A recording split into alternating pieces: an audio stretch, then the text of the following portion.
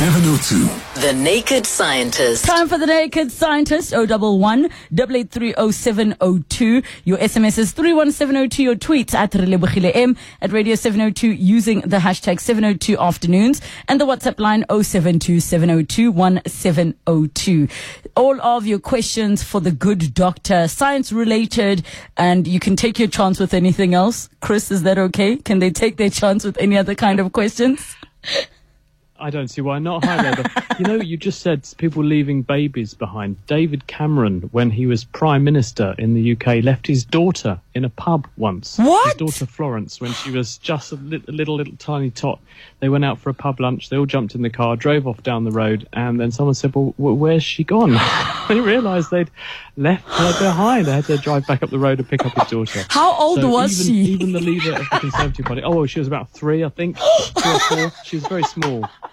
I don't think she was too bothered or traumatised. She seems to have done all right since. But, so it has happened even to people in the top end of their game who apparently running countries can still leave their daughters behind in the local hostelry.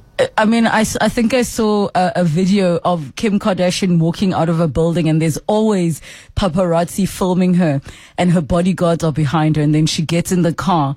2 seconds later, she walks back in and walks out with her baby.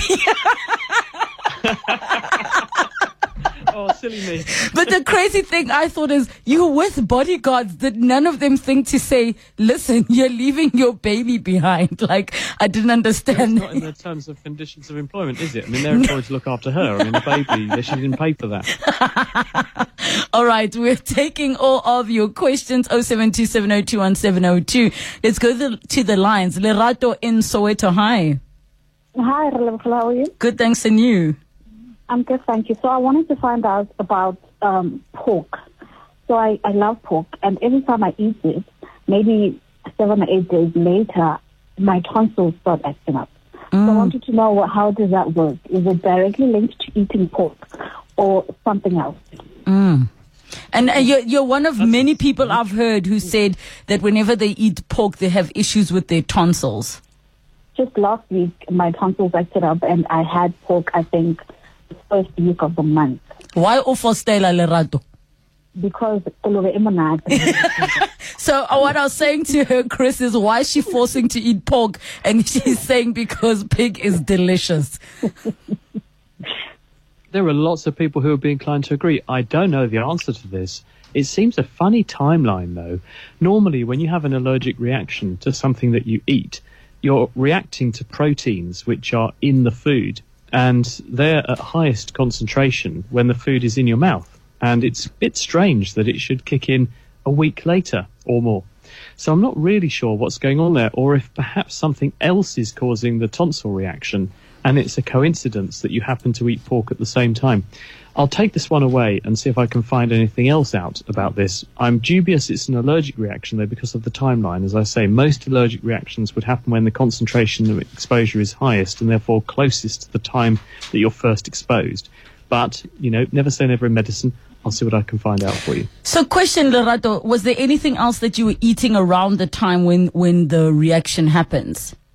No, I didn't even have... I remember I was trying to stay away from eating meat for that time, but I couldn't, and I cooked pork shorties, and then a week later, I'm sick. Yeah. Interesting one. You're going to have to tune in next week. The good doctor must do some homework in that regard. All right. There's a WhatsApp that says, hi, 702. Pertaining burns, can you please ask Dr. Chris, why does it take time to feel a burn under feet than any other part of the body, and the pain goes to the heart? The way we register pain in the body is that we have a population of cells, nerve cells, called C fibers. They're the smallest nerve cells in the body. And when it comes to the nervous system, size really does matter, because bigger nerves conduct information faster than smaller nerves.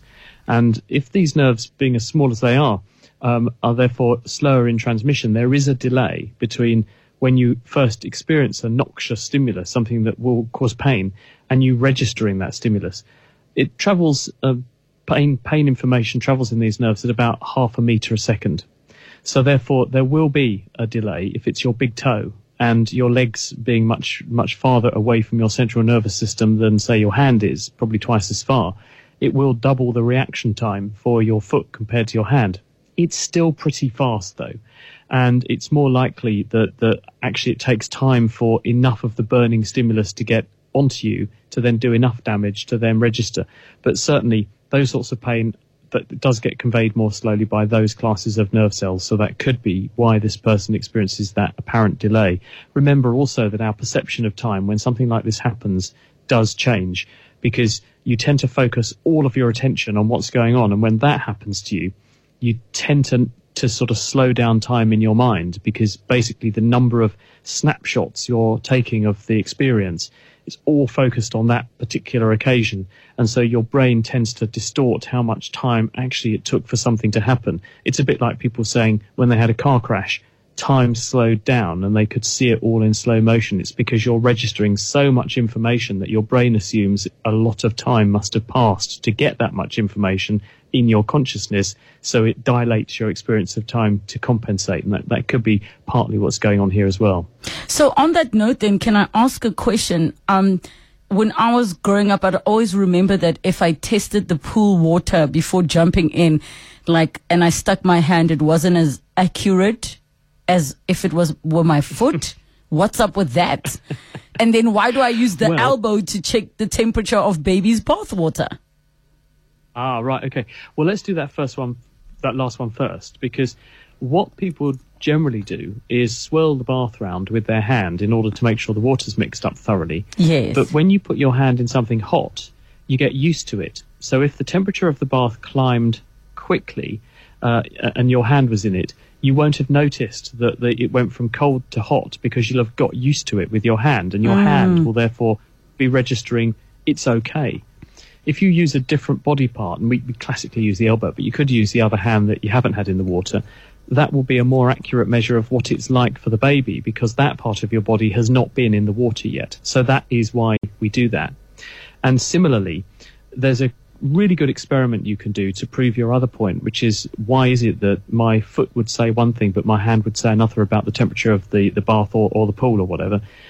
If you take a bowl of hot water and a bowl of cold water, and in the middle of those two you put a bowl of water which is intermediate in temperature between the two, you put your hands in the two bowls to start with, one hot, one cold, and let your hands register the temperature and get used to it. If you then transfer your hands to the middle bowl, which is at an intermediate temperature, one hand will say, wow, this is hot, and the other hand will say, wow, this is cold. And the hand that was in the hot water will think it's cold, the hand that was in the cold water will think it's hot. And the reason is the nervous system does not work on absolutes. It doesn't register an absolute set point. It's all relative. And this is because the nervous system is much more interested in how things are changing than how things are actually registering permanently.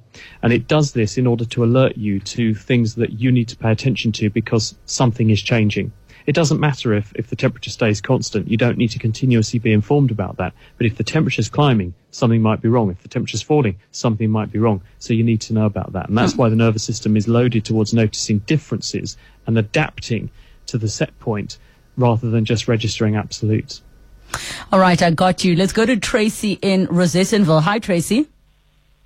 Hello, Rebecca. How are you? Good, thanks. And you? I'm good.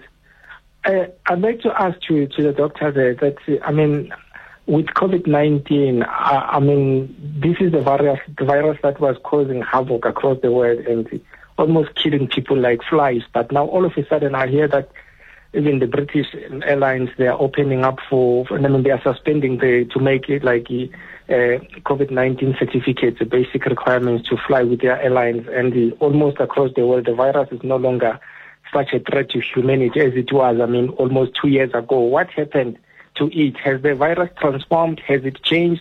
Because it's almost no longer like a threat as it was like. Yes. All right, doctor? A few things have changed. If you're living in China right now, you might think that it hasn't, though, because some countries, China among them, pursued a so-called zero COVID strategy. And when they were doing that, what they were doing was trying to keep the levels of virus as low as possible in society, and therefore minimize transmission. by using various draconian measures, quarantining people, locking people up in their homes, the rest of the world, and China stands alone doing that now, went down a vaccine and what we call population immunity approach. The idea being that you do initially try to keep levels of virus really low with various measures, but in the background you're vaccinating people to as high a degree as you can, and you focus your vaccination efforts on the most vulnerable people in society, the elderly people, people with pre-existing health conditions, pregnant women who might develop severe disease if they run into the infection. In this way, you then end up with a population that it's as though their immune system had been meeting the virus throughout their life. So when they do catch it, they get a very mild infection. So you build up that level of resilience in the population. At the same time, the virus is not a static thing. It's a moving target. It's an evolving entity. And it has evolved. And thanks to South African scientists, we've been able to spot the emergence of a number of variants that have become important on the world stage, including most notably Omicron, which was first picked up in South Africa. And as a result of the investigations carried out in South Africa, it was noted that this was a difference in the behaviour of the virus. It was transmissible, it was infecting people, but the level of consequences that were coming from cases was much, much lower. It subsequently spread all around the world, but when it ran into populations that were very highly vaccinated, very highly immune because of previous exposure to the infection, it's caused lots and lots of cases, but it's not causing consequences at anything like the same rate. Good example of this, at the moment, right now in the UK, about 3,000 people are in hospital with a diagnosis of coronavirus infection. But that's with the infection, not because of the infection.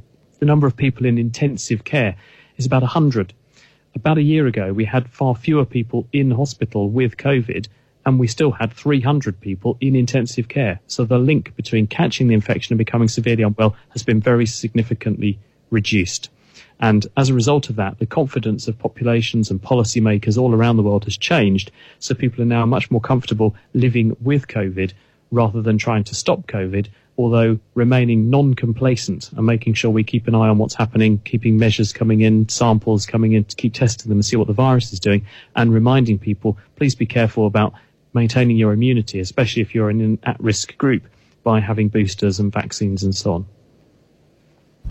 Thank you so much. That makes complete sense. Let's go to Mpho in Soweto. Hi, Mpho. Hello? Yes, Mpho, go ahead. Mpho, can you please turn your radio off? Hi, how are you, Levile? Hi. Mpho, is your radio on? No, it's off now. Okay, perfect. Go ahead, Mpho. Okay. Can I ask the doctor, is it possible that the optic nerve can be repaired? Hi, Mpho. The answer is it depends what's happened to the optic nerve. There are a number of reasons why your optic nerve can get damaged. And the optic nerve, for people not familiar with it, this is the conduit of nerve fibres, the bundle of nerve fibres, about 1 million from each eye, which go from your retina, which is the light-sensitive patch of tissue at the back of the eye, into the brain. And they carry the visual message, what you're seeing, into the seeing parts of your brain. And there's a number of things that can go wrong. If you have pressure on the optic nerve, it can cause the transmission of information from the eye to be interrupted, but it won't necessarily mean that if you repair the cause of the increased pressure, that things won't go back to normal. On the other hand, if there are things that physically damage the optic nerve or damage the nerve cells that make the optic nerve, sometimes the effect is going to be permanent. And this is because the brain and spinal cord are in part of what's called the central nervous system. And when we injure those, they don't repair themselves very well compared with, say, your fingers or your toes. If you injure the nerves there in the peripheral nervous system, they do tend to regenerate. So it will really come down to what's causing the problem, how severe that problem is, how long-standing the problem is, and if it's done permanent damage or not, as to whether or not it can recover.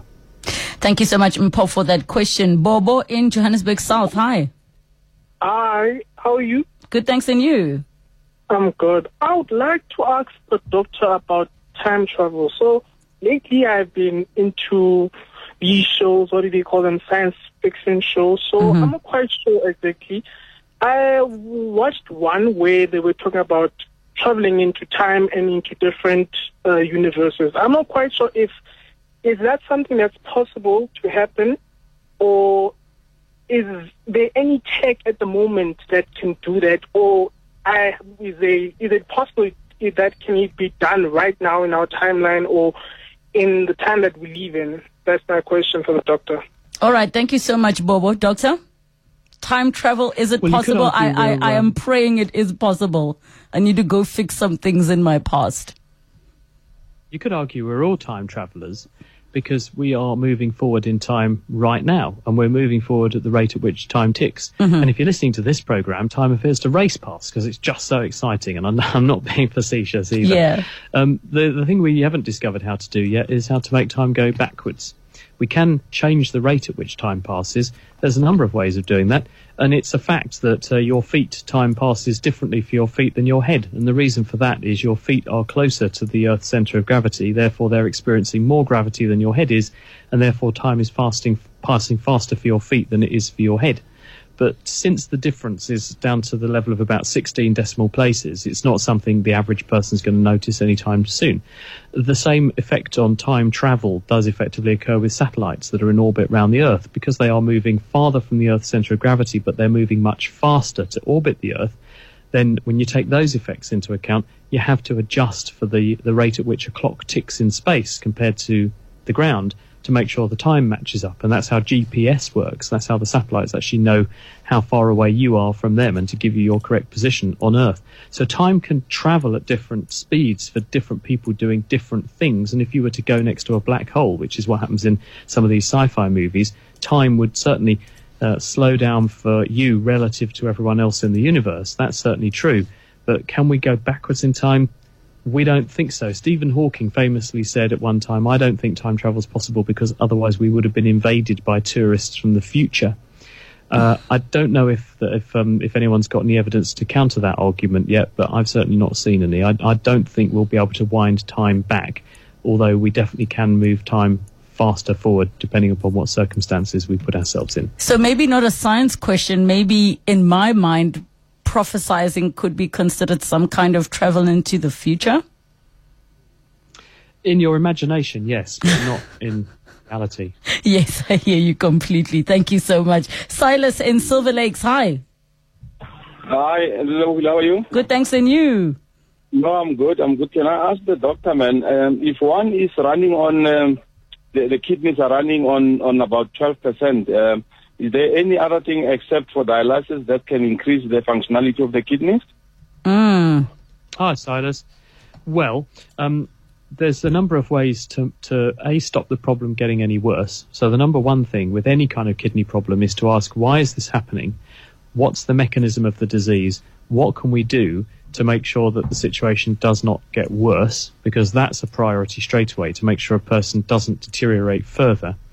And then there's the question of, is the cause of their kidney function at all reversible? Is there something which has made it bad, which if we reverse it, will get better? And obviously a kidney specialist who knows the medical history will be able to advise on that.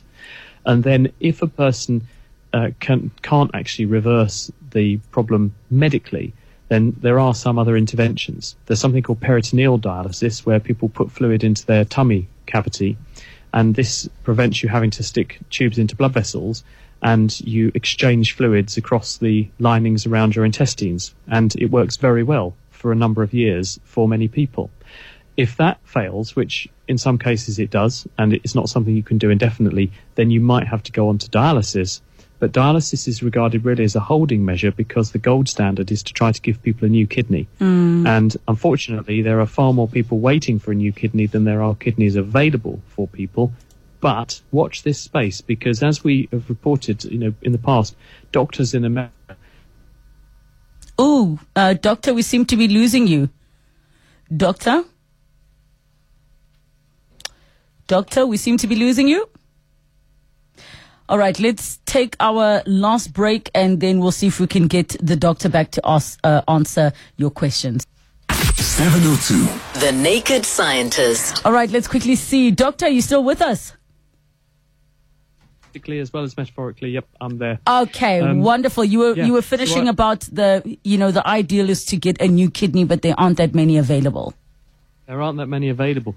But watch this space, because doctors in America earlier this year made history by making a man survived for 2 months with a pig's heart. This came from a special genetically modified pig that's been designed to be very compatible with the human immune system. They'd already done experiments on kidneys from the same batch of pigs and showed that these kidneys can be safely transplanted into people. So the next step will be to do this into people who need a kidney transplant. There were various aspects to that experiment that meant that the people were not alive at the time. They couldn't do this on living patients. The next step would be to do this in living patients, and they anticipate doing that quite soon. And if that works, then it does make a huge difference potentially to the number of people waiting for a kidney transplant. And I definitely think that we hope that that's what is going to be the case, so that more people can have their lives saved and not living on dialysis or waiting on a waiting list. Dr. Chris Smith, thank you so much for joining us from the